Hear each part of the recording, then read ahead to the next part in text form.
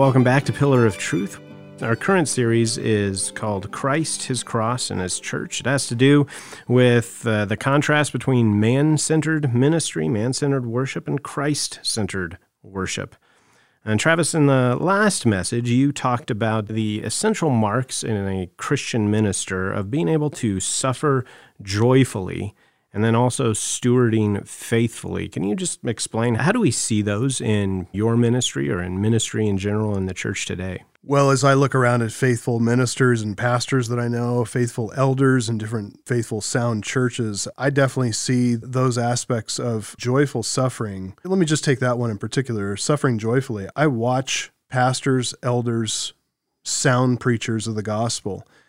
The closer they are to what Scripture teaches, the closer they are to what Christ is and how He explains the gospel, how He confronts sin, how He comforts people in the truth, the more that brings hostility to them in their ministries, the more it brings slander, the more it brings persecution, the more they're marginalized by a weak religiosity around them.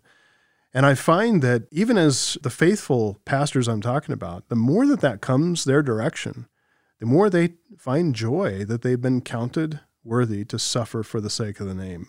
And I find that exemplary. That's something I want to imitate and follow. And I see that as they continue to take seriously the calling that they've received from the Lord, the charge they've received as an elder, as a pastor. They see that they have a high and holy calling, and it is a great privilege for them to be in ministry, that they've been granted by Christ a stewardship that they want to execute faithfully and give a good account to the Lord who has called them into the pastorate. So they're faithful with that stewardship. They recognize the treasure that they hold. They recognize its saving power of the gospel, the sanctifying power of the Word of God. They take that very seriously. They're all in with regard to issues of the gospel, issues of the truth, issues of good management of the church, and being as faithful as they can be. So I find that to be exemplary, something worth imitation, and I commend it to our listeners as well. Well, thank you, Travis. And with that in mind, let's get into the message for today and hear more ways that the cross marks the minister. Mark number 3, he shepherds diligently. If every single member, every single person, every man, every woman were to preach Christ to that person, admonishing them and teaching them with all wisdom, desiring to see them made complete in Christ, grow into maturity in Christ, steadfastness, stability, strength, maturity, godliness, holiness, well, what does that require of us as ministers? When I say us as ministers, I'm going to use all of us. I'm going to say all of us as ministers. What does that require of us as church members? Paul talks about this in terms of being an apostle, meaning he's a preacher, he's a pastor, he's a shepherd. He's got a very unique role. None of us are apostles. There are no living apostles today. It's Paul and the 12, that's it. But in his apostolic leadership, in his apostolic example, it sets the example for every pastor, teacher today. Sets the example for every evangelist today. Ephesians 4:11, Christ gave to the church gifted men, gifted offices to fill particular offices: apostle, prophet, evangelist, pastor, and teacher. The evangelists, pastors, and teachers still with us. Apostles and prophets, their ministry is done. It is here, written in the Word of God. So we have everything that we need from their ministry here, codified, written in Scripture. The evangelists, the pastors, and the teachers, they take that word from the apostles and prophets and continue to do the work of building in the church. So in Paul, the apostle, the evangelists and the pastors and the teachers, they see what shepherding requires, what diligent shepherding looks like. And you know what? Every single church member ought to look at their pastors and evangelists and teachers and see what their ministry requires, what diligent ministry requires. So it all funnels down to every single one of us, every single member of the church ministering to every single member of the church. Paul modifies the verb there, we proclaim. It's one of the biblical words for preaching there. And he modifies that verb with two participles, which hit really two sides of the preaching task: admonishing and teaching, warning and teaching, admonishing and teaching. To admonish, that's the verb nutheteo, which is basically to press the truth to the conscience, to apply the truth in such a way that it commands people to stop sinning or to avoid sinning, And then to get on the path of repentance and righteousness, that's admonishment. So it means exhorting people, warning people. To teach, the common verb didasko means to instruct. It's the idea of imparting information, but also helping people to know how to put that information into practice. So not just being a disseminator of knowledge and facts and dumping, like an expository dump truck that just dumps a bunch of exegetical facts on the church, but actually helping people to know how to do this, what the implications are for their lives, what's required of them. Together, those two participles, admonishing, teaching, they not only clarify what Christian proclamation really is, they also help us to understand what shepherding diligently really requires. Admonishment requires teaching. Teaching is not just about imparting information, disseminating knowledge.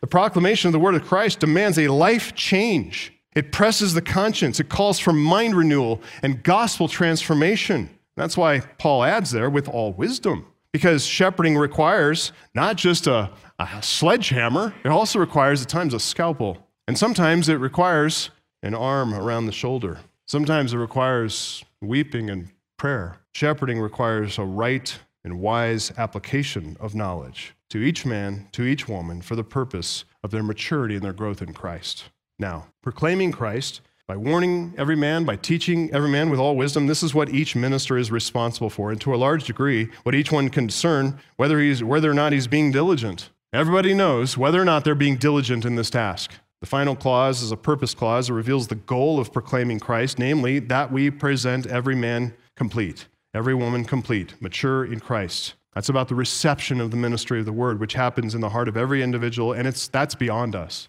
We can't control that, can't manufacture that. That's the Spirit's work. That's the individual's responsibility before God. But presenting every man mature in Christ, every woman mature in Christ, that goal reveals the true nature of shepherding and the spiritual level of attention required for diligent shepherding. It's what occupies the minds of our elders, the mind of Don and his elders. Every single faithful pastor, shepherd, elder, I see some in this room, and I know that's exactly how they think. It's what keeps them up at night. It's what robs them of sleep. It's what gives them great joy, too, to see people actually changing and growing, getting stronger. Some time ago, a good friend and fellow pastor directed my attention to John Owen, who's one of my favorite pastors and theologians of the Puritan era.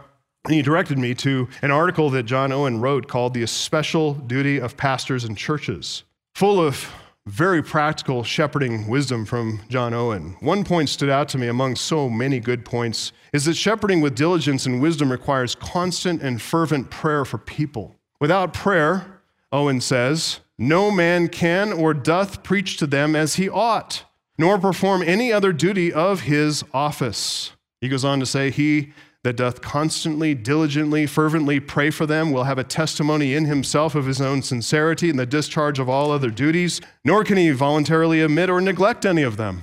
Why? Because what you pray for, you work for. Owen tells us what to pray for, being diligent to proclaim Christ to every man. He says, pray for the success of the word of God. Pray for help against temptations that afflict the church. Pray about the spiritual state, the condition of each and every member. He goes on to say this, there may be those who are spiritually sick and diseased, tempted, afflicted, bemisted, wandering out of the way, surprised in sins and miscarriages, disconsolate or sad, troubled in spirit in a peculiar manner. The resemblance of them all ought to abide with ministers and to be continually called over in daily prayers and supplications. Owen goes on to describe the kind of everyman ministry the apostle speaks of in Colossians 1:28, which is ready, willing, able to confront, relieve, refresh those that are tempted, tossed, wearied with fears and grounds of disconsolation in times of trial and desertion.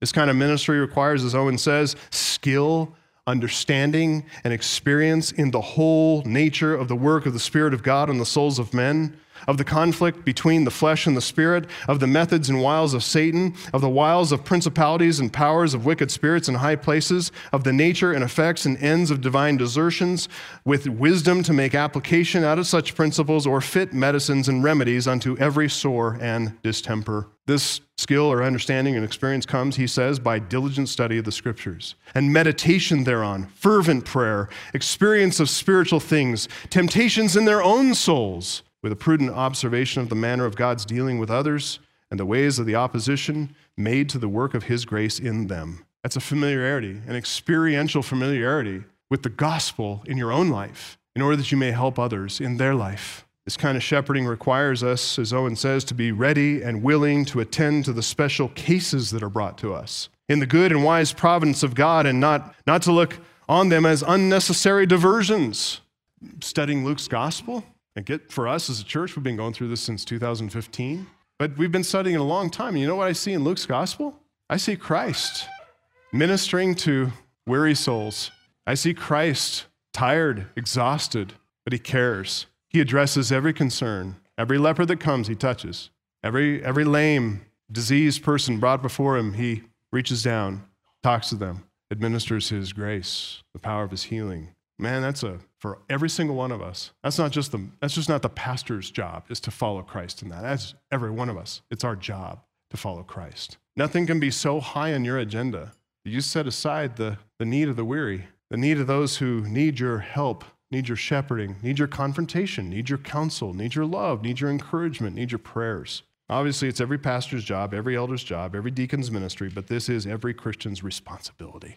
It's a joyful responsibility. It's every member's charge to care for one another. The privilege and stewardship of the church, its ministers, to its own members, building itself up in love, as Ephesians 4:16 says. That's what we're all to be doing. How would Christ place an obligation on a single pastor or a few elders in a church of 100 or 200 or whatever the 100 is?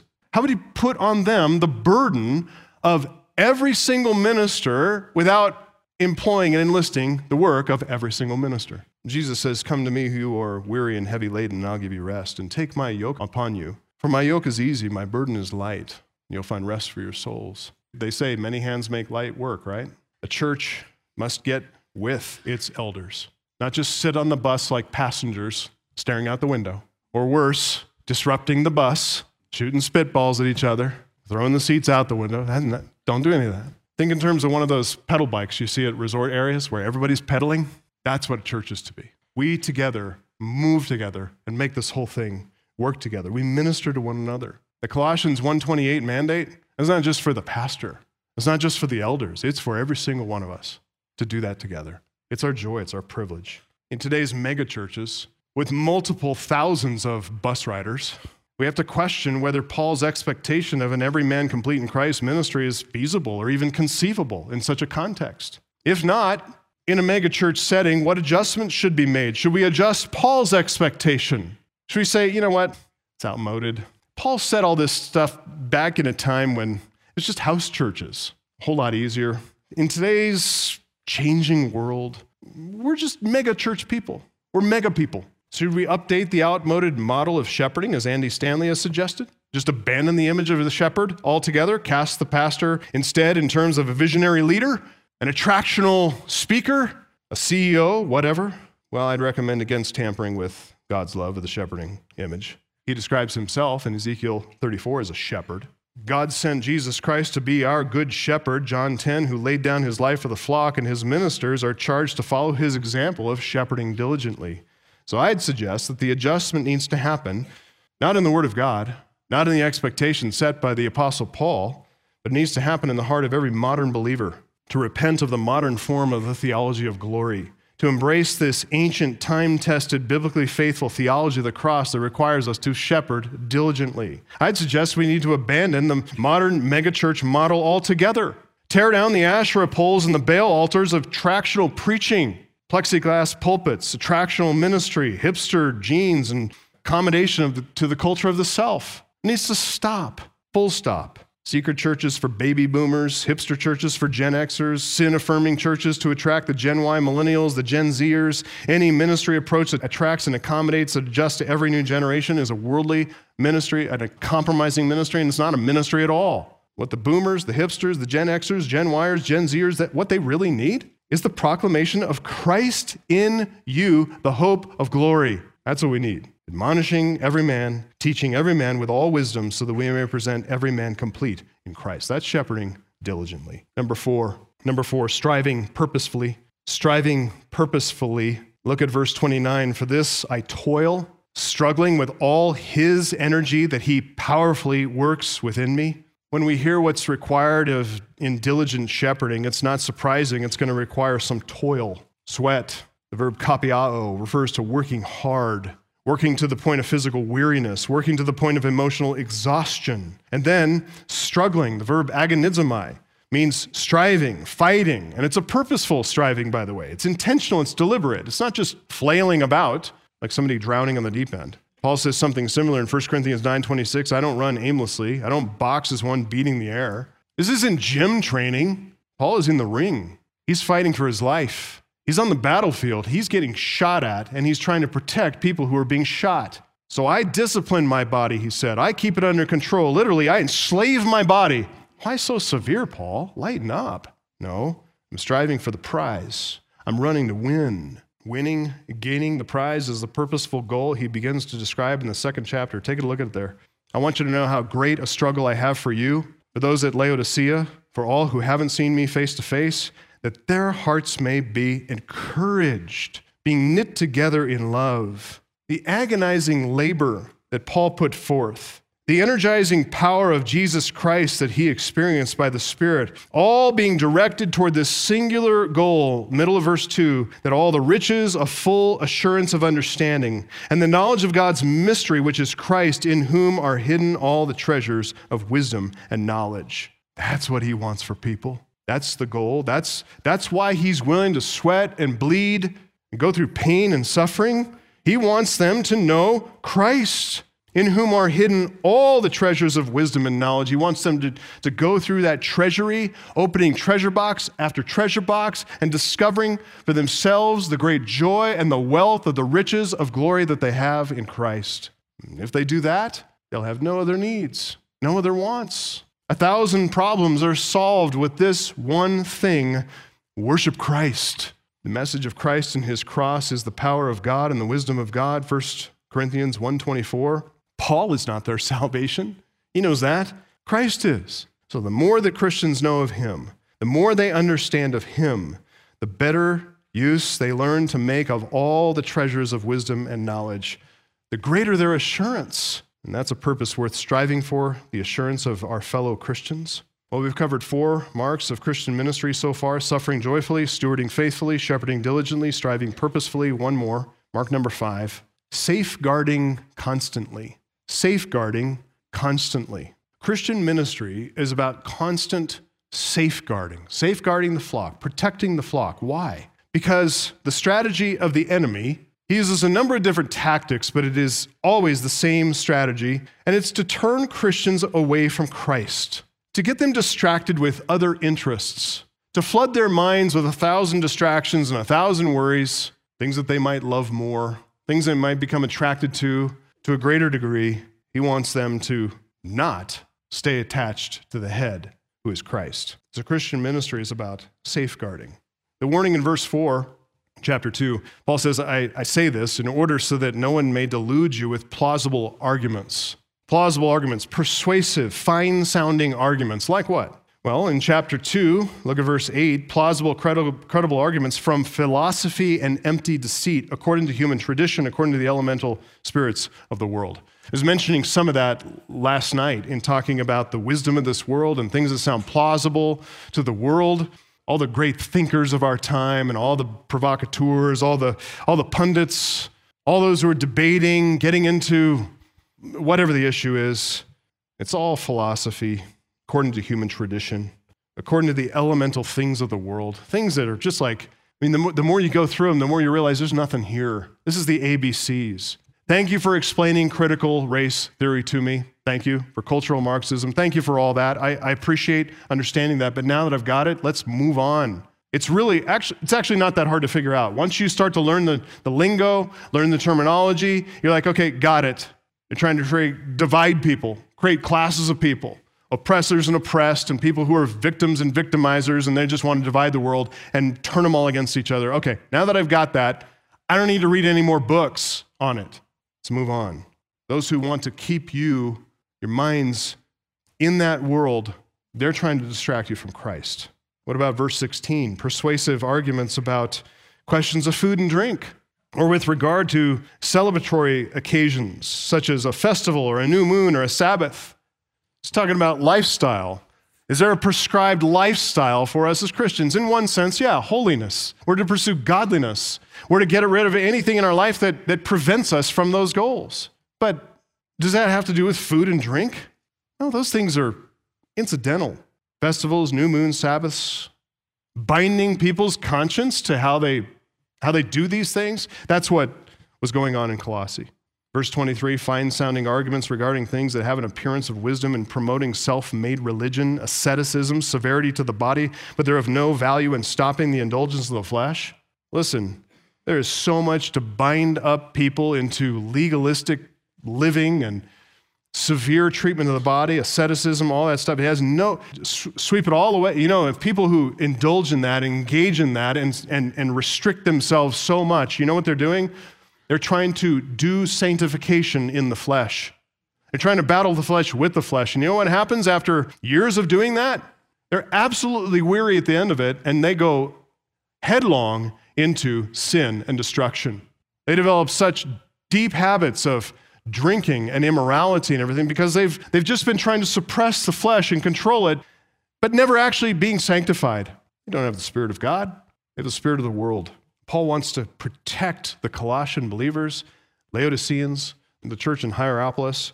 He wants to protect them. He wants to protect us, all those he hasn't seen face to face, from all of these distractions that would pull us away from simplicity of faith in Christ. So the final mark of Christian ministry, once again, like all these marks, these are not only for vocational pastors and elders, they are for all Christians to practice to one degree or another, and to practice with one another. The final mark is polemical. It's protective. It's the sharp end of the staff, safeguarding constantly. Peter said in 1 Peter 5, 8-9, he said, be sober-minded, be watchful.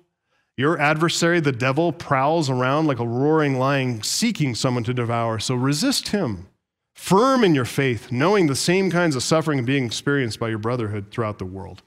That's how we encourage one another. That's how we protect one another. We safeguard one another.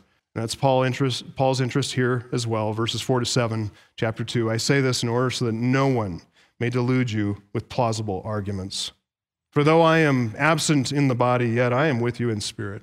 I rejoice to see your good order, the firmness of your faith in Christ, stable, steadfast, deeply planted, deeply convicted, never moving, never changing, but always fixed on Christ. Therefore, as you received Christ Jesus the Lord, walk that way. You received him in simplicity of faith. You received him with a clear-eyed vision of who he is, what he's like, how glorious he is, what he represents, reconciliation to God. So if you received him that way, keep on that way. Did that not give you joy at that time? Did that not fill your heart with delight to know your sins are forgiven, to know you're walking toward Christ, following him into everlasting glory? And then walk that way. As you receive Christ Jesus the Lord, so walk in him, being rooted, built up in him, established in the faith, just as you were taught, abounding in thanksgiving. All those concerns, notice them: good order, firmness of faith, rooted in Christ, built up in Christ, established in the faith, holding fast to what has been taught. Paul rejoices in those things. The good discipline, the stability, the growth to maturity, which results in abundant outpouring of what? Gratitude. You want to see a healthy Christian, one who is marked by the cross itself? Look for gratitude in his life. When you don't see gratitude, when you hear a lot of complaining, a lot of self-centered complaint and grumbling, a lot of drawing attention to one's own concerns and lot in life and difficulties and trials and all, you don't hear gratitude, you know the difference. This is how the cross marks the minister. He suffers, stewards, shepherds, strives, safeguards. For the sake of Christ and his church, for the sake of a local church, for the sake of a local congregation, the true minister of the cross suffers joyfully, stewards faithfully, shepherds diligently, strives purposefully, and safeguards constantly. Beloved, accept no substitutes. Flee from the wolves who want to make merchandise out of you, who care nothing about your soul, but everything about your wallet, everything about your being their fans and their followers. They want to boast in you, over you. Flee from them. Get out from underneath the impotent influence of hirelings, those who are just in the job because of the comfort of it. As I said, air-conditioned office, not bad. Even on my worst day, I tell my fellow elders, well, hey, it's a tough day, but no one's shooting at me. Hirelings, that's all they want, really. Easy life, comfortable life. Their ministry is impotent. It's prayerless. It's faithless. It's got nothing to it. They are unsaved people. Many unsaved people in pulpits. Get yourselves out of that. Get yourself and your loved ones into a church where the cross marks the minister and the marks are deep. Well, as we close for today, let's make sure that we're asking good questions about the ministers who have influence over our lives. Do they suffer joyfully? Do they steward faithfully? Shepherd diligently? Strive purposefully? Safeguard constantly? And what about us? Do we see these same qualities growing in ourselves? Well, we invite you to visit our website, pillarofTruthRadio.com, and click on the Contact button to get in touch with us. And if you'd like to help others to hear this same teaching, consider supporting us financially by clicking the Give button on our website. Make plans to join us next time as we continue standing up and standing strong on Pillar of Truth.